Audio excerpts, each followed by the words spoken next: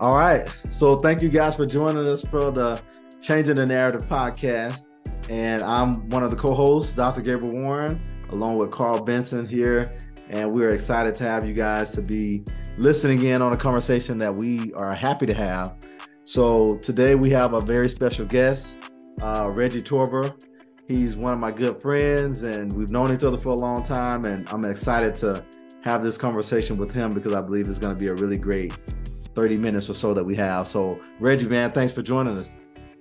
Man, thanks for having me. And man, I always feel humbled and appreciated when I get invited to do anything, because I understand that, opportunities are everything. And for you to give me an opportunity, I don't take it for granted. So I'm glad to be here with you and also, to meet another brother, Carl. I appreciate you and looking forward to getting to know you a little bit also. Absolutely, man. Thank you. Well, I know you pretty well, and we've got a little bit of chance to do some introductions, but for the people that are listening in and they're trying to get to know who Reggie Torbor is, can you start by just telling us a little bit more about yourself, man? Tell us a little bit about some of your background, some of the things you've been able to experience in life, and then anything you'd like for us to know about your professional background. Yeah, man, that's a lot, man. I'll try to keep it. I'll try to keep it concise and you two dig in in the gaps if you want to. Man, I'm originally from Baton Rouge, Louisiana. Um, um, I tell people, man, I still got a lot of Baton Rouge in me. I'm refined now, but it's still in there.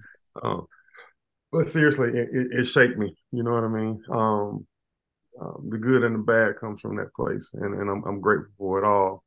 I grew up in a home, man. Most of I had a stepfather for some of the time, but most of the time it was my sister and I.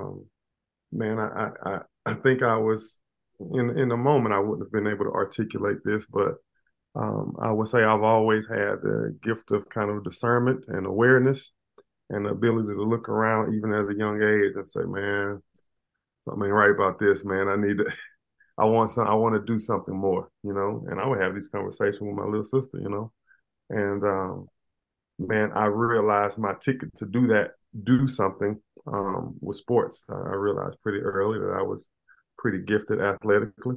Um, Man, I was blessed enough to be a really good high school player. Um, Had a lot of scholarships, scholarship offers, should I say. And man, I accepted a scholarship to Auburn University, where I had the best 5 years of my life. Um, I guess at the moment, it was definitely the best 5 years of my life. And man, was able to get an education. No one in my family had ever been to college. Um, I was able to have a great playing career um, that was allowed me to be drafted. I was drafted by the New York Giants, played the NFL for 8 years, won a Super Bowl. Um, Man, I would say by the time I was 27, I had done everything that I thought I would do in my whole life. It was pretty cool when you think about it. Um, where I go from there, G. So I would say after that, man, well, I could spin off of that what I just said. I think I hit a kind of crossroads in my life of where, man, you know, it's a strange thing to get everything you thought you wanted. Most people live their whole lives and never get everything that they think they wanted, so they chase that thing their whole life. Well, I would say my greatest gift is that I actually got what I thought I wanted and realized it wasn't enough. And that allowed me to pivot while I still had some years left. You know what I mean? Yeah. A lot of people, get to the end of the rainbow and realize it's a sham. Well, hell, they 75 years old. You ain't got a lot of runway left. Yeah. I was 27. That is probably my greatest blessing I've ever had. Wow. So to be able to reevaluate what's important, what's not, what is of value and what is not. What does it mean to be a man and what it's not? And I could go down the list on and on and on. Um, Blessed to have a beautiful, strong woman by my side. Michelle and I have been married, coming up on 19 years this year, two beautiful children. Um, RJ and Cameron got a senior in high school, junior in high school. So I'm going through that right now. Um, man, I can go on and on, man. I feel like I can get long-winded, so Well, I'll there, man. No, I'm excited to have a conversation with you. I was really curious about a couple of things. Obviously, there's a having a son in sports myself, but what motivated you? I guess from that young age. How were you motivated to continue not only going from where you were in Louisiana, but from there to the NFL? There's a lot of stuff that happens in between that. Yeah, yeah. Can you tell us or tell the audience, I guess, a little bit more about how you did that? What was your motivation? What was your drive to get where you got? Yeah, yeah, yeah. Man, I think so that is not an easy question for me to answer. And I have come through that the hard way. So let me tell you, I would tell you initially that it was something I just worked hard at. You know what I mean? Um, but I've been in situations where whether I'm coaching or leading young men or raising young men, and that thing that you're describing, Carl, it is elusive, right? It is, I haven't figured out a way to give it to someone or teach it to someone. Um, there's no rhyme or reason. You could say, well, it was my circumstance, it's situational, but I know people in that circumstance who don't have it. So the best guess that I can give you is it is a little nature. I believe spiritual. I'm a spiritual man. I believe spiritually the Lord gave me something. And I believe that I was in a situation where um, that was forced to come out. And then I think there were some internal things where we all have to make decisions regardless of what gifts we have. And I decided I was going to do something with it. So, man, that's a little long-winded answer, but that is the best that I can do for you as I honest. appreciate it. I Yeah, appreciate it. yeah, Um, no, that's good, man. That's good to hear you say it that way.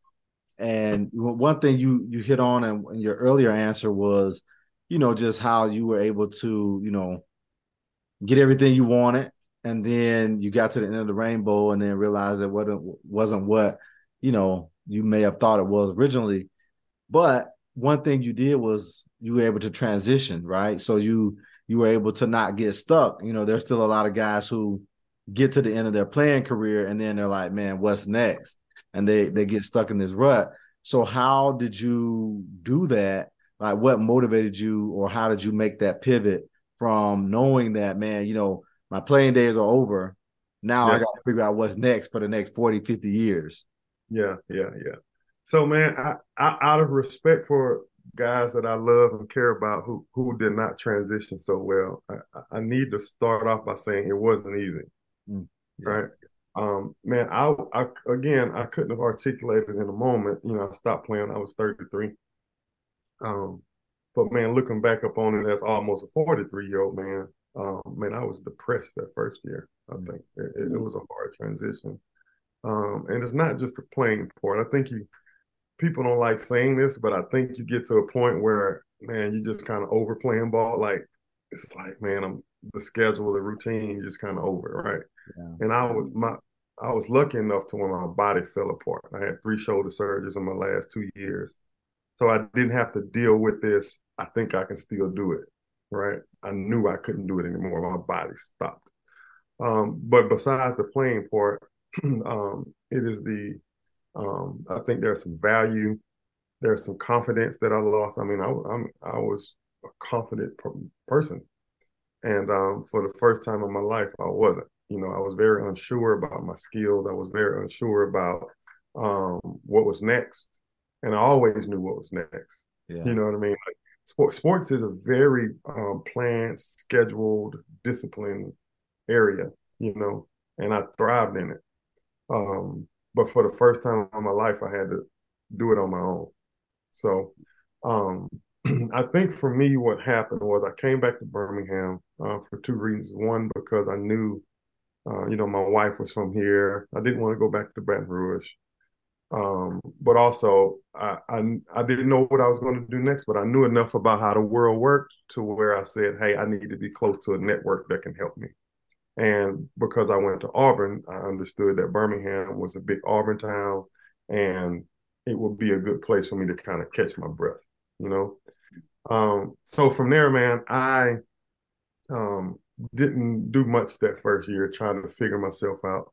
Worked on my marriage, which, wasn't in good shape at the time. Um, But slowly what began to happen is I began to realize that the skills that I had worked on my entire life were still valuable, regardless of what the world was telling me. You hear people say, you're not playing ball, what you gonna do? Well, I couldn't hit people anymore. That was, illegal now. But the hard work, the dedication, delayed gratification, the discipline, the conflict resolution, those skills were extremely valuable. And I began at the same time to realize, A, they were valuable, and B, they were rare, right? Which was very different from my life, right? And because in professional sports, they aren't rare because the people who don't have those disciplines, they aren't there, right? They're not around. So I had the illusion that this was common. Mm. But when I got out, I was like, oh, this isn't common. You know what I mean? And I began to taking some, the network thing worked because I went to Auburn. I started people giving me opportunities to come speak to their companies, speak to their teams, talking about these things, talking about my experiences. And what happened is my confidence began to grow. I began to make a name for myself. And man, confidence is something, man. Once it gets going and you get in the circle, you can run, and I was blessed enough to have those things fall in line for me, man. And I've been able to have people support me. I haven't done it alone. I want to give you illusion that I did. But man, it's been a heck of a few years since I've stopped playing. Awesome. You mentioned you didn't do it alone. Can you sort of speak a little bit more on possibly whether it be coaches or mentors or someone in your life that sort of sort of helped you down that pathway? Man, I would take all of our time if I talked about every single person. Right. I think it is an illusion. To think that we do things on our own, and we're talking about black men, so I'll even be more specific, especially in the black community. This idea that we can do it on by ourselves, right, without creating these networks and supporting it's it's just crazy. I use a quote when I speak to people often, and I think it's useful here. Chris Carter, Hall of Fame receiver, he said this, man. He said, in the NFL, there's probably about 5% of the guys who can go play anywhere, right? Don't matter where they go, any team, any coach, you take them and they're gonna ball. 95% of the league, the rest of the league, needs two things to be successful. One, a coach who believes in them, and two, a system in which they can function. Right? So one, I think that's true. And then two, the question I say is, if that's true for the greatest athletes on this earth, then man, how much more is it for people in our community that we're walking next to?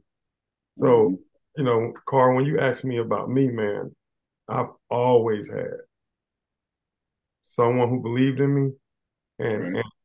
and they coached me directly and allowed me to function in a way that was conducive for me being successful. Now, some of these people in my life, Carl, were seasonal, and I don't mean that Sure. at all, right? But my high school coach, there was a place for him, and then when I went to Auburn, it was someone else. But you look back in your life, as you get older, as we get older, and you say, man, like I was never alone. Like I always had somebody in my corner. And man, Carl, I'm just a product of those investments, man. I really am. Right on. I Mm. appreciate that. Yeah. Thank you. That's awesome, man. So, you've been able to, accomplish a lot, 43 years old, you've done a lot. And, because I know you a little bit more personally than maybe some of other people listening to this, could you tell us how you give back to your community? Because I know you do a lot of that. And, I think it's important for people to know that, yes, you've been successful in a lot of different ways, but you haven't forgot about, giving back and helping others. So could you share a little bit about that? Yeah. So that's always so that's a tricky question for me, but because, and you know me, G, right? people will take things you say and flip it, or you know what I mean. So here's what I'll say: there's 100 ways to give back to your community. How I do it is just how I do it, right? That doesn't mean that it's right. That doesn't mean that it's wrong, right? So if I can, I would like to preface anything I say with, man, this is just my way, you know. For me, the main way that I give back to my community, right, is how I carry myself, right? I don't think there's anything more important than the way in which I carry myself, right? As a husband, as a father, um, as a leader of a company, as a leader in my community. Um, the one of the worst things about how we are perceived as Black men in the community is that we have to always represent the other one, right? No other race, well, that's not true. Most minorities have to do it, but the majority does not have to worry about that, right? If if I have a white counterpart and we're in a majority, white company, and this person, my white friend, could be my best friend, they have the ability to act, think, behave for themselves without representing an entire race, right? Whereas me as a Black man, when I'm in a position, and I talk about seats a lot, when I am in a seat of influence, if I were to ever misuse that or fail at that, it wouldn't just be this one human, Reggie, failed. It will be, see, I told you, I gave them a shot. Look what they do with it. You see what I'm saying? Right. That is very negative. It ticks me off a lot, but I choose to flip it for the good. And I know that, hey, man, when I'm in the seat, this seat is not just for me. This seat is for the people who come behind me also. So, man, there are a lot of times where I told y'all Baton Rouge Reggie want to come out, but I think about the people around me and the people that I represent, and man, it 100% affects how I carry myself, how I speak, how I dress, everything. You know what I mean? So I would say that is the main thing that I do. I'll stop there and let y'all. No, I appreciate that. I think that there's a few things that you said I'd love to dig into a little bit because we both Gabriel and I both work, in this space of working and mentoring and supporting young Black men. You seem to have a really solid grasp on yourself, that inner self, and clearly it's happened over time. But what would you see? Yeah, I mean, it's all, it takes time, Yeah. But in a sense that we're in right now with the young people that we work with, maybe one or two tips that we could give young people to say, hey, how do you start to build that confidence in yourself, that understanding the narrative that's kind of put on you, but not necessarily living up to a stereotype? Maybe a tip or a suggestion you would give young people. Yeah. Man, we as humans, we're so different, man. It's hard to give advice for the masses, but I would say,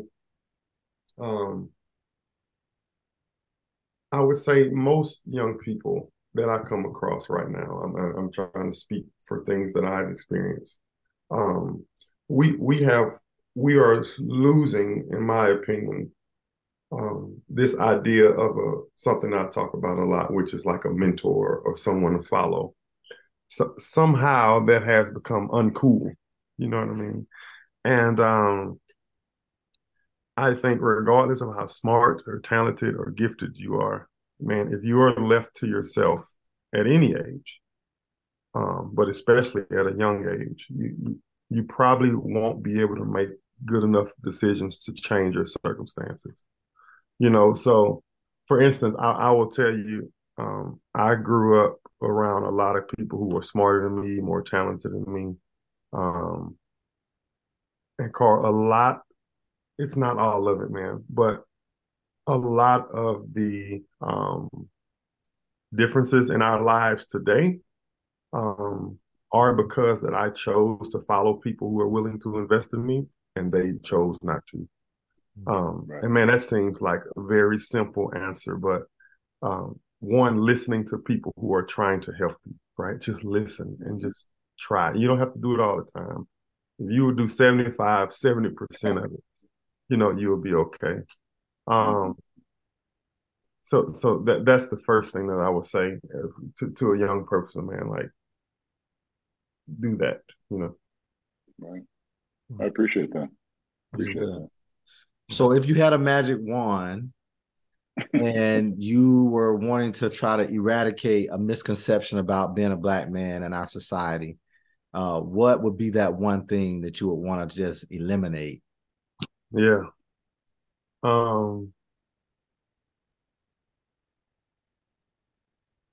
Man, that again, man, y'all ask really good questions, man. I give that to y'all. Here's why it's tough, because a lot of times, man, you hear stuff that's so stupid as far as stereotypes and misconceptions. I don't even want to give them energy. Yeah. I don't want to give them life by even speaking to them. Right. You know what I'm saying? But here's what I would say, man. To something I said earlier, there'll be several points in this. One, man, like we're human, right? We're human just like anyone else, right? Like we have our thoughts and experiences and emotions. We have our culture, which may be different from someone else's culture, but it's ours. Right. You know what I mean?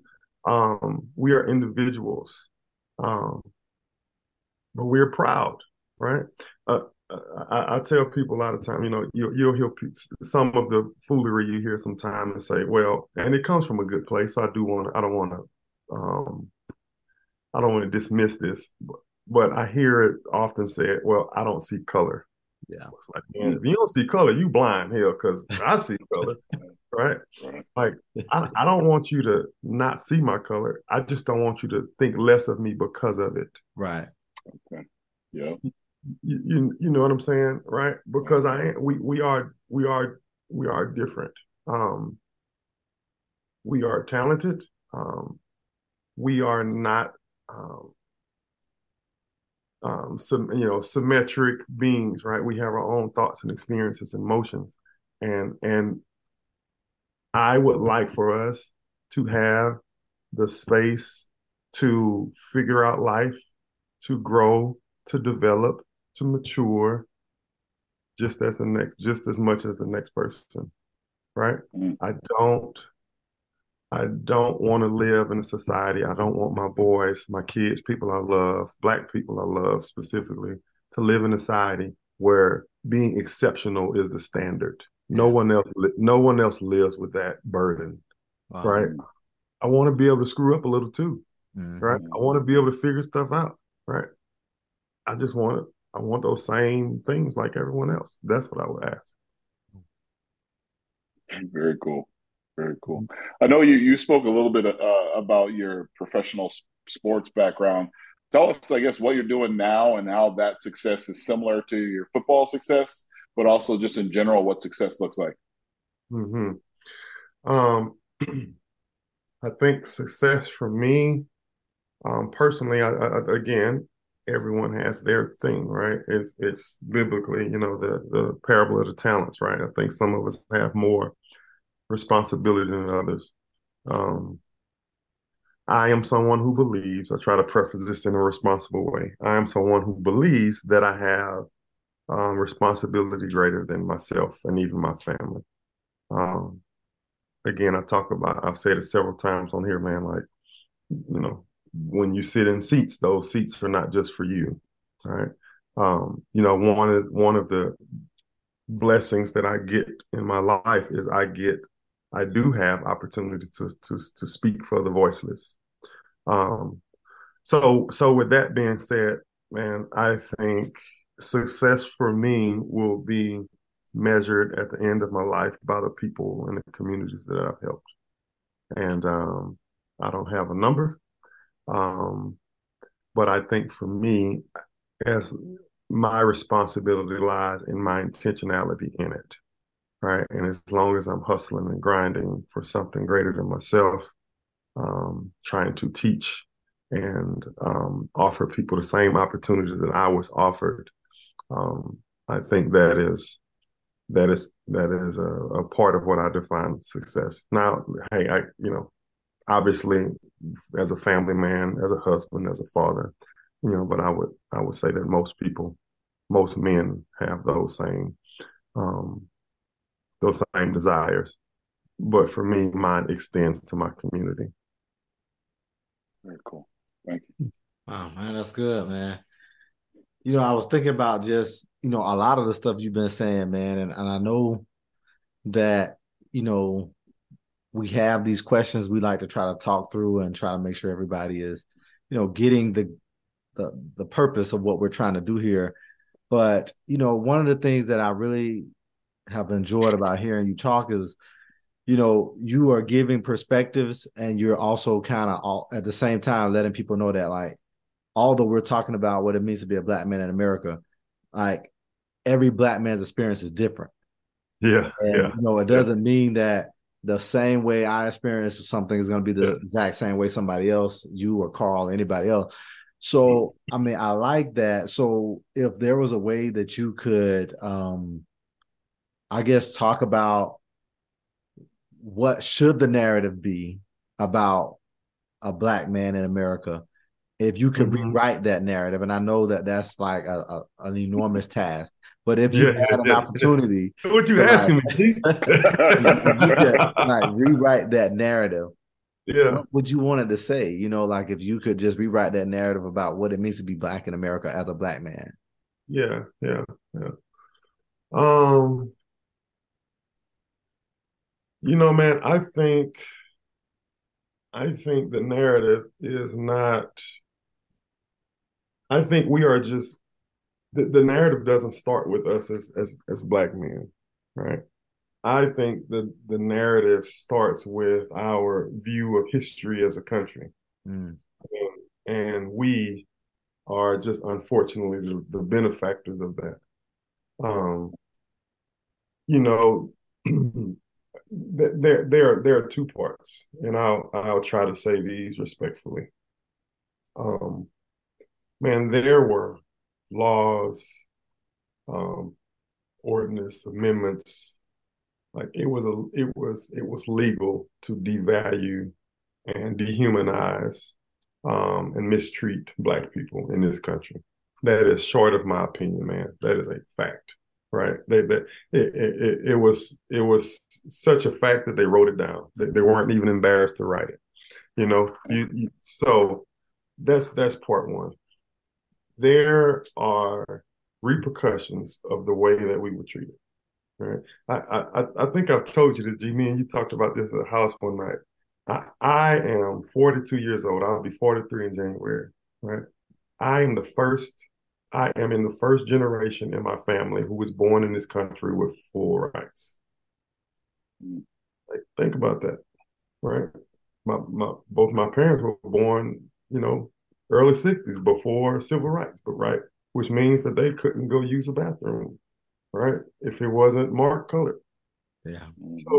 So when people are talking about how long ago these things were, like, it just blows my mind. I'm like, Right. like, what do you think? Like, I'm the, and most people will call me a young, some people will call me, my kids would, but people in in our arena, right, would say, Right. 24 is like, he's still a young man, but I'm the first.